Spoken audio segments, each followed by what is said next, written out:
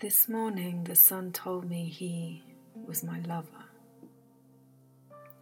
When I heard news of this, I paused and wondered if I could contain a love this large. He said, "Open, and you can contain not just me, but the whole universe."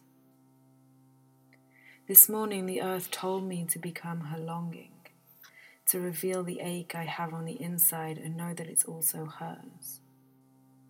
She wants you to join.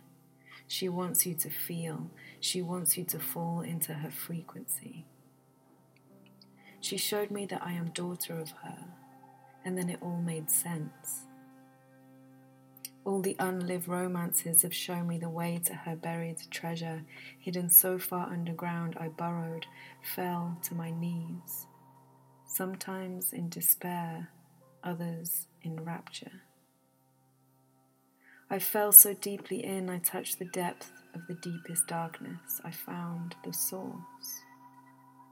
I remembered the wellspring of everything I've been looking for. She showed me that I'm all of her. No stone left unturned, my true nature wild and free.